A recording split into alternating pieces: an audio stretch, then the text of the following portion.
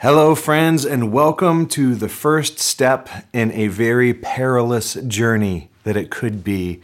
Welcome to our walk through some dangerous territory. You may have noticed from the splash screen for this service that we are about to tread into the land of how do we as Christians engage in the political realm, and how do we as Christians relate to our governmental authorities. And we're going to get into some scripture here. Before we get too far down the road, I want to say a couple of things we will do, a couple of things we won't do, but also to give you an image, especially when it comes to sermons and politics and issues that Scripture speaks to and issues that Jesus speaks to.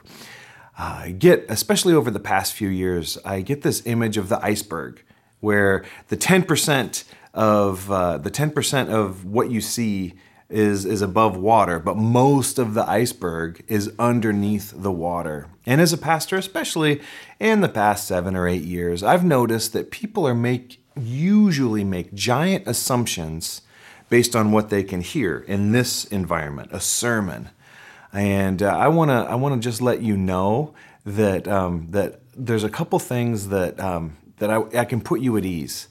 So you don't have to make these assumptions of what's really under the surface of Mike. What's he really getting at? So first of all, I'm not going to tell you who to vote for.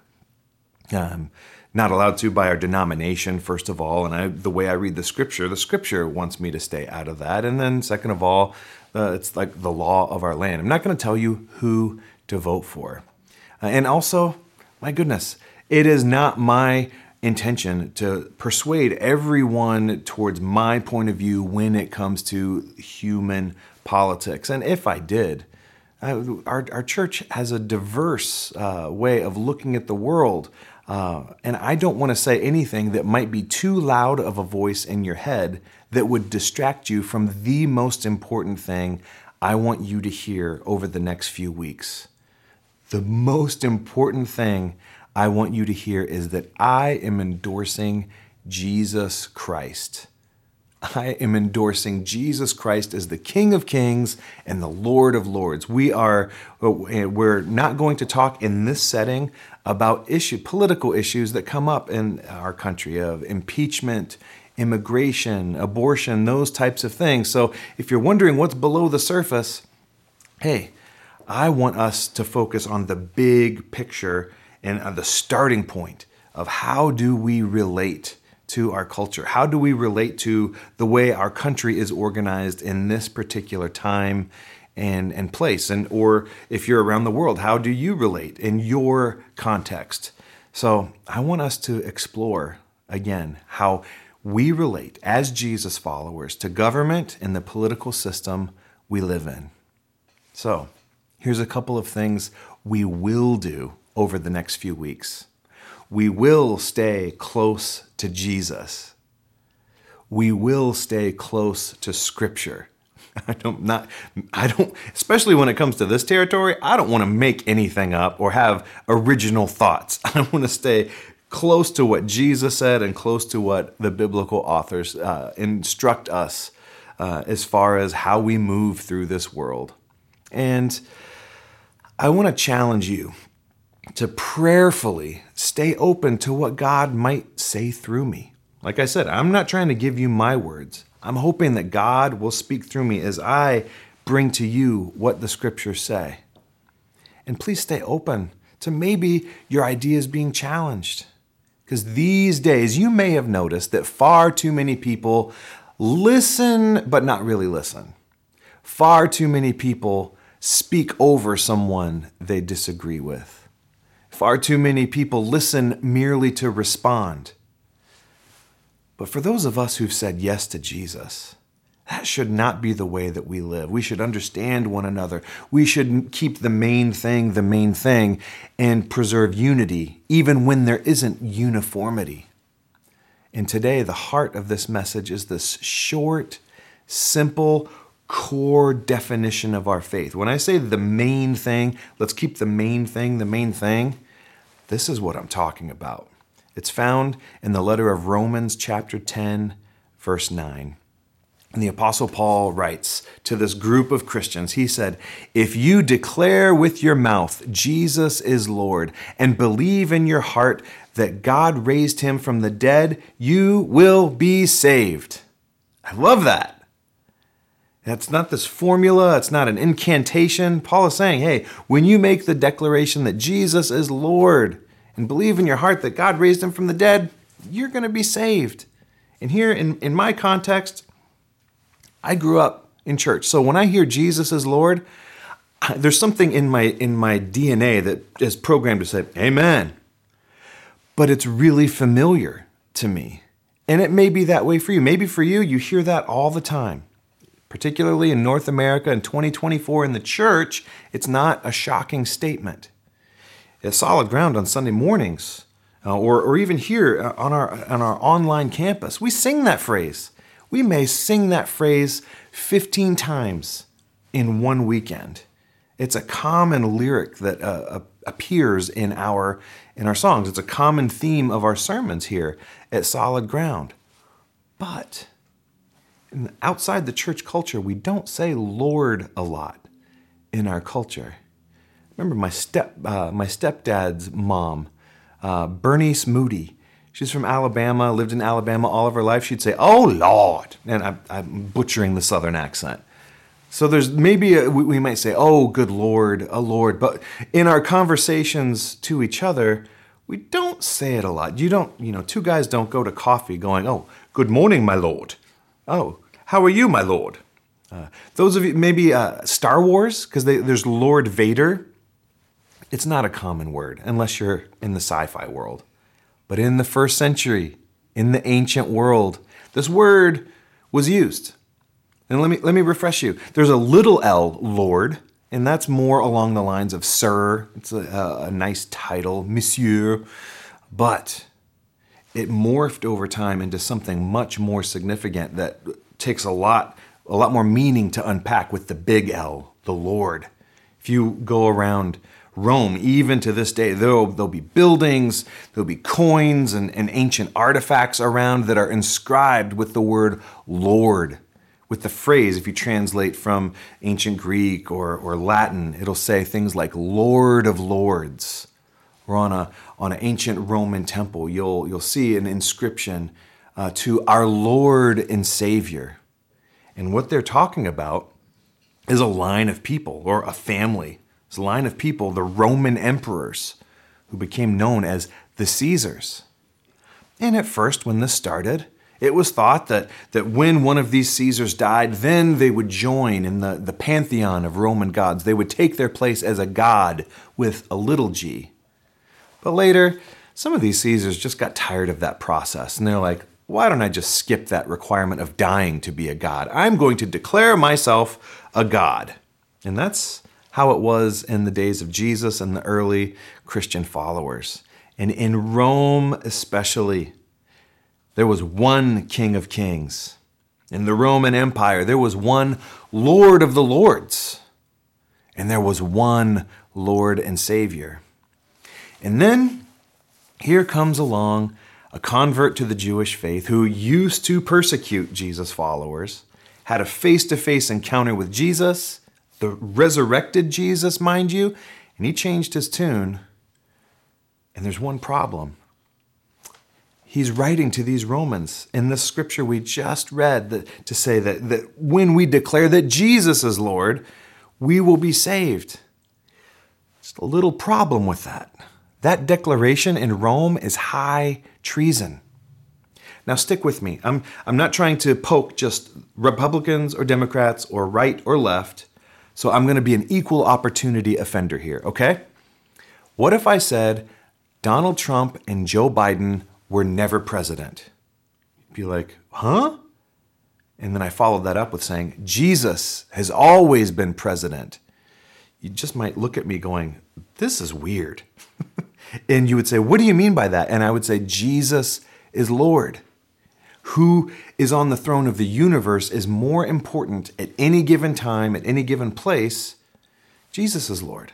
That's the most important thing. But back in the first century in Rome, This statement put your life on the line. In ancient Rome and in the Roman Empire, to say anyone other than Caesar is Lord, that talk about skin in the game. You were putting your family, your job, your life, your community at risk. You could be killed for this. And here Paul goes on to write to another group of Christians in Philippi and Philippians.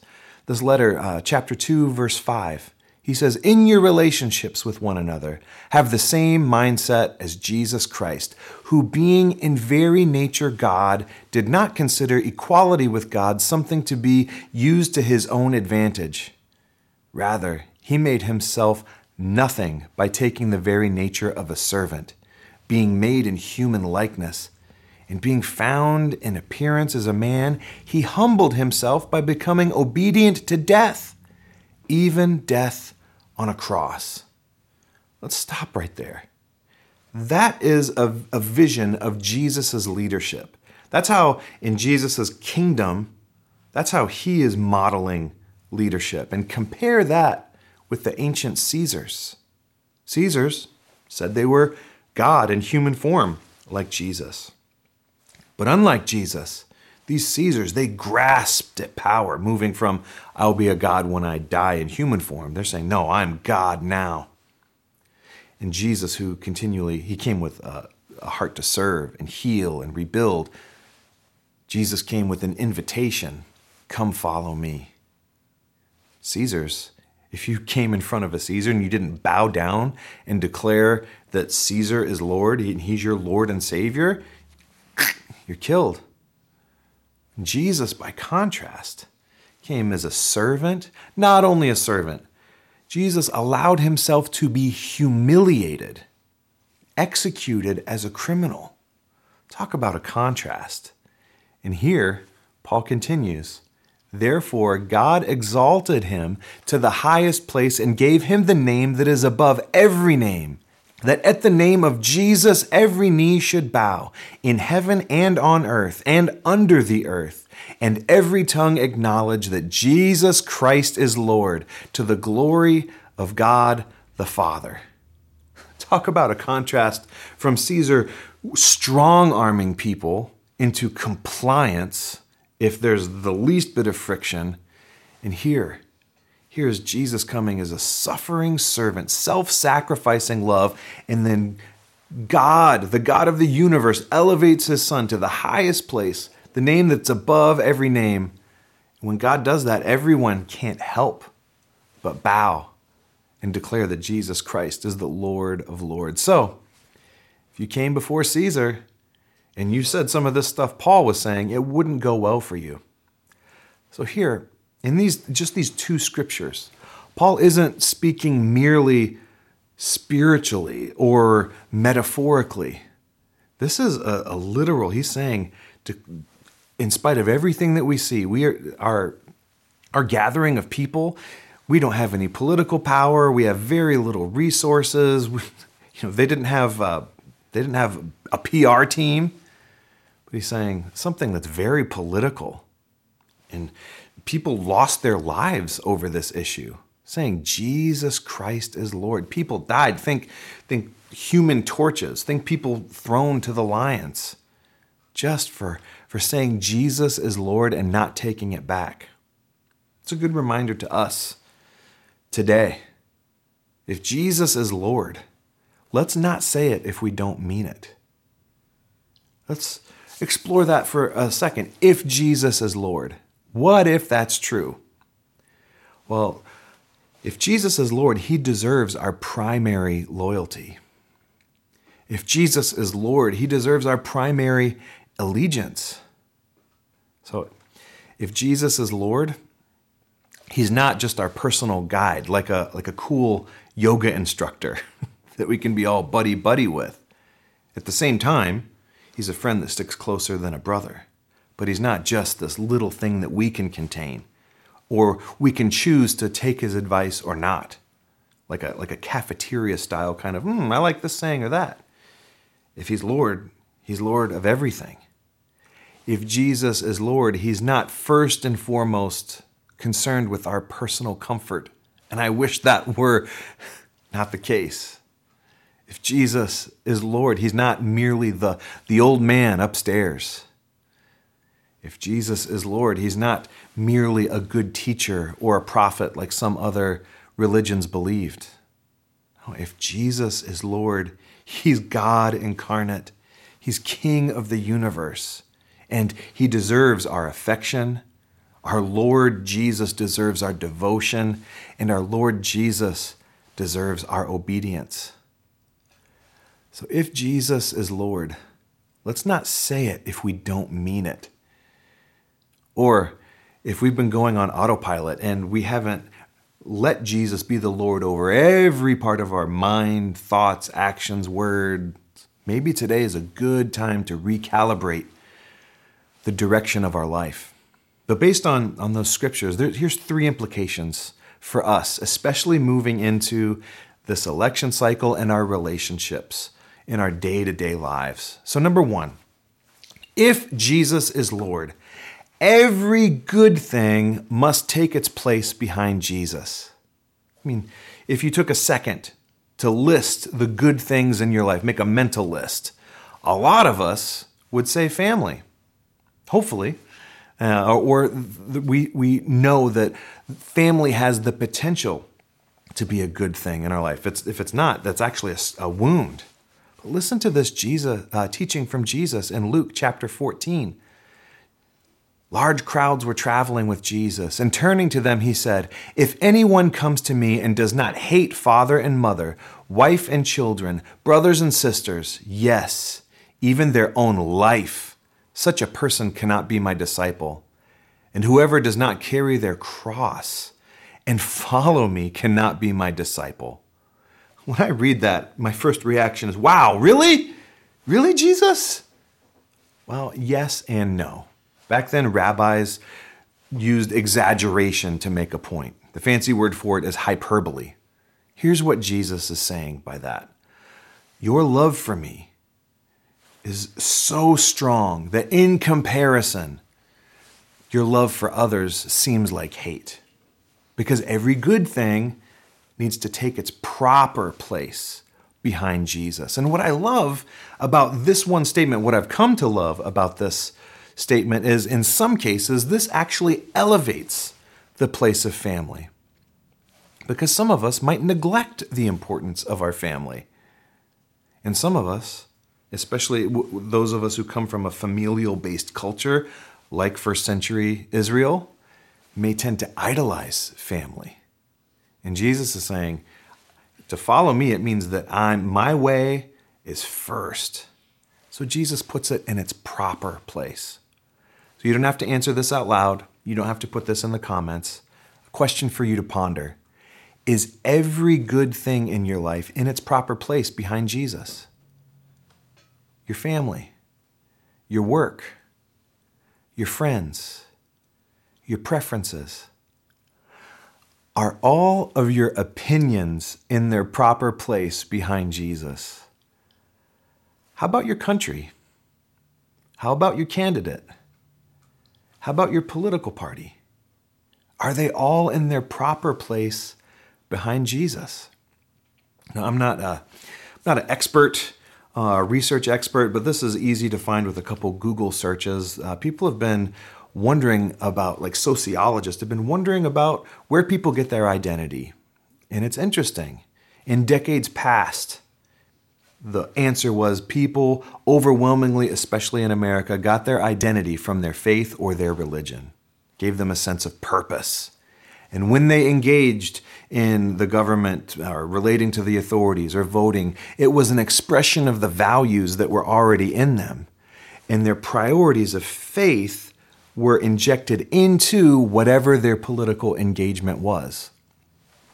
But over the decades, there's been a tectonic shift.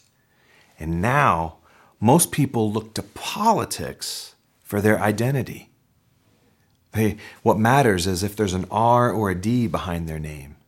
What matters is if they're red or blue, or if they're conservative or liberal. And now, for the most part, people will adjust their religious beliefs to accommodate their political identity. So, Another fun question for you. I'm so glad you joined us today. Is my faith really informing my politics? Ask yourself that. Or ask yourself, are my politics dictating my faith? I know most of us, I would imagine most of us would say, well, of course my faith is what comes first. But really? Let's be honest, not religious, and there's no judgment here. I think this is in our culture to the point where it's the water that we swim in. We may be putting our identity in politics before Jesus without even knowing it. So I know the first reaction is, of course my faith is what comes first. But is it really? There's an author named Win Collier. He writes this: I'm watching out for those rare people who do not allow their Christian faith to be subsumed by either a conservative or progressive vision, but who, because Jesus is always a perplexing and disruptive reality, confound all the labels and assumptions all of us have accepted as the facts. What was that, Mike? Okay. Our friend and Christian brother Tony Evans really gets to the point and cuts through all of that I just read. He said, Jesus didn't come to take sides. Jesus came to take over. Boom. There you have it. Is every good thing in your life behind Jesus? That's a good question to ask, not just about this area of political engagement, but in all parts of our life. Recalibrate today and put Jesus in his proper place. Second implication: if Jesus is Lord, every bad thing must be done away with. New Testament writers had a long list of things to get rid of. For Jesus followers, if you've never said yes to Jesus, you haven't agreed to this. But for those of us who've made Jesus Christ the Lord of our lives, you go through these scriptures and there's anger and lust and dissension and all kinds of impurity, impure thoughts. I mean, letter after letter and all these things that, pick your poison. Jesus, and the reason is that not just to make sure that you avoid being naughty. Jesus doesn't want you to be in bondage to anything. Jesus wants you to be in bondage to one thing, him. The only thing that we are in bondage to is Jesus, because Jesus is our Lord. Not anything that we drink, not anything that we look at on the internet, not even in bondage to the words that come out of our mouth. Those lists of things, don't do this, don't do that, stay away, abstain from that, guard your heart. Those things have no place in the life of a believer. Paul also writes in the book of Colossians chapter 2, starting in verse 6, so then, just as you received Christ Jesus as Lord, continue to live your lives in him, rooted and built up in him, strengthened in the faith as you were taught and overflowing with thankfulness. That's the way of life for a Jesus follower. That's the way to engage in these conversations that will come up, or whatever comes at us during the story of this cycle. It's like we stay true to Jesus and ask. It's not a trite thing. What would Jesus do? How would Jesus want me to engage this person right in front of me? What kind of good news does Jesus want me to spread on my social media page? Because in contrast to what Paul just wrote, over the years, Christians have picked up a bad reputation. Some of it's deserved, and some of it isn't. A lot of us that are in the Solid Ground family, I'm not thinking of any one person or saying, hey, you're way out of line here. It's a gentle, loving, but strong reminder that let's not be the people who continue to build the reputation of Christians as the sin police for unbelievers. Because election cycles stir that up, and it stirs up so much anxiety, and I appreciate everyone's heart. But I want to point us back towards making sure that Jesus is the Lord of our lives, making sure that we're looking at the log in our own eyes before we look to the speck in other people's. So for these next months, let's make sure that we spend the most effort when it comes to sin policing, that we're looking into our hearts, into our actions, and into our own thoughts. And spend the most effort, if we're going to police anything, surrendering to Jesus and looking at our own walk. Third implication: if Jesus is Lord, every consequence must be accepted. And we're going to talk about this a bit more as we go through the next few weeks. So please keep coming back. If Jesus is Lord, then every consequence of following him must be accepted. You know, some of these passages we even touched on. The one back where Jesus is saying, you've got to love me so much it looks like you hate your family in comparison. Who would do ministry like that? Doesn't seem like Jesus was trying to sell people on following him. I haven't read of any emotional altar calls or sales pitches. In fact, a lot of times it looks like Jesus is trying to scare people off. You know, once the crowd is building up, he turns to him and says, "Oh, by the way, unless you drink my blood and eat my flesh, you have no place as a follower." With like, what? I could imagine some of the more savvy disciples going, "Jesus, you might want to tone it down with that stuff." But Jesus was saying, you know, there's a story he tells right next to the passage we just read. There's a man building a tower. Like, before you build something, make sure you count the cost. Before you really say Jesus is Lord, think about what that means. That's here at Solid Ground. We love bringing people to Jesus. But I don't see anywhere in Scripture where God just wants us to make a convert. What we're about is lives that have been changed. When people say, "Jesus, you're my Lord, you have access to everything." And then we become disciples of Jesus or apprentices, that we're following Jesus, and we mean it when we say, Jesus is the Lord of my life. So, here, just to pick on my own culture, I mean, Southern Californians, we get flustered by a lot of things. I mean, if it's colder than 70 degrees, we're freezing and we're wearing jackets. If it's warmer than 72 degrees, we're hot and we can't wait for winter. We get, you know, we have a very low temperature threshold. And I'm kidding. And I put myself in that as well. But also Christians, it's easy for us to get flustered. And make no mistake about it, if you're looking underneath the iceberg, I do see that our culture is growing more and more hostile to the faith and more abrasive with it. I'm not saying that at all. But I think it's interesting that we get so worked up as Jesus followers when we face negative consequences for following him. Because when I read the words of Jesus, what I'm reading is that Jesus assumes that there will be negative consequences for following him. And we're not masochistically looking for torture. We're not seeking these out. But it's true. You and I may be labeled a certain way for following Jesus, closed-minded, bigoted, or whatever, because we're following Jesus. You may be called names for following Jesus, but I bristle when that's called persecution, when we think of what our brothers and sisters around the world are facing. That's a bit of a stretch. But here the assumption is, and Jesus said, like, hey, I'm close to you. When he says, blessed are those who are persecuted, he's like, I'm close to you when you're called bad names. I'm close to you when you suffer for following me. And you know what, guys? If Jesus is Lord, we will stay true to Jesus.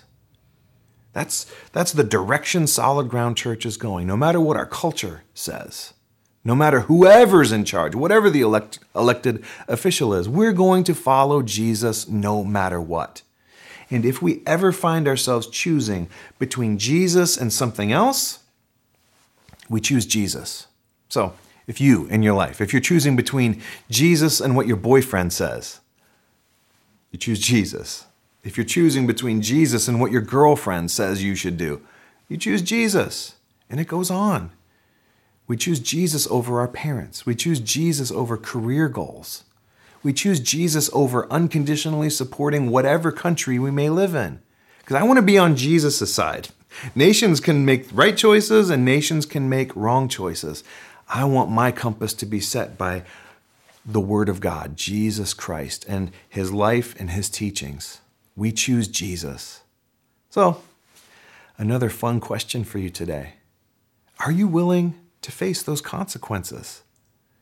Or do you take the position of the great theologian Meatloaf? I would do anything for love. But I won't do that. Had to lighten the mood just a little bit. If Jesus is Lord, absolutely nothing is off limits. If Jesus is Lord, he gets to call the shots in your life. So let's go back to this beginning, this familiar phrase, Jesus is Lord. Is he really? Is he really Lord of your life? In the first century, saying Caesar is Lord, absolutely the only option. But remember that Jesus is a different kind of Lord. He gives you a loving invitation. Come, follow me. A loving invitation that says, take up your cross and follow me. This invitation that's couched with, I'll bring you rest, my burden is easy, my yoke is light. This invitation that comes with this promise, John 10:10, I've come that they may have life and life more abundantly. And you can go back today. If you're privileged enough to fly there, you can go to Rome and you can look at all these aging buildings and artifacts that come from a time where you had to say, Caesar is Lord. But the Roman Empire is gone. We have antiques. We have the remnants of it. But all around the world today, in different languages, in different cultures, in different sizes, different expressions of the big C church, people all around the world are still saying Jesus is Lord. And by implication, Caesar is not. So let's take a moment to recalibrate our hearts and just ask God to search us. And I want to say a prayer for you. And so if you would please just bow your heads, close your eyes, and take a couple deep breaths. Dear Lord, we open our hearts to you. Would you please search our minds? Would you please search our calendars and our schedules and our screen time? Would you please put everything in its proper place, the good stuff and the bad stuff? God, would you lovingly and graciously reveal to us if there's any offending way in us that would keep us from following you wholeheartedly? God, as we engage the rest of the world, would you please remind us of this perspective, that you are in charge and you still have the whole world in your hands. For everyone that's hurting and broken and everyone that's experiencing loneliness, God, we ask that even in those areas, they would feel you right now and perceive you holding them in your powerful and healing hands. In Jesus' name we pray. Amen. Well, I want to invite you, especially if you live in the area in Southern California, to be a part of us in person. We meet every Sunday morning at 10 a.m. and also, as you hopefully you know by now, online at any time. But when it comes to what Scripture says about a lot of these platform issues, we're going along with the National Association of Evangelicals, and they've written this wonderful discussion guide called For the Health of the Nation. And it talks about how we engage and how we can talk about some of these issues with brothers and sisters and then engage with unbelievers. But I believe those conversations are best face-to-face, not in a chat, not one person talking to you on YouTube. And some of our life groups are going through that discussion, and we have that available for you in person. And I highly encourage you to participate in that. And if you live far away and you don't have a Jesus-centered, Bible-believing congregation near you, please, if you need help, we want to help find one for you. We'll make some phone calls. We'll do a little hustle, a little work, because there's absolutely no substitute for a face-to-face relationship with your brothers and sisters in Jesus Christ. And so we'll always be here. We're going to be here on YouTube for sure, but we want to make sure that you have a real flesh and blood connection to other people. So until we're together again, may the Lord bless you and keep you and cause his face to shine down upon you. The Lord be gracious to you and give you his peace. In the name of the Father, and of the Son, and of the Holy Spirit. Amen.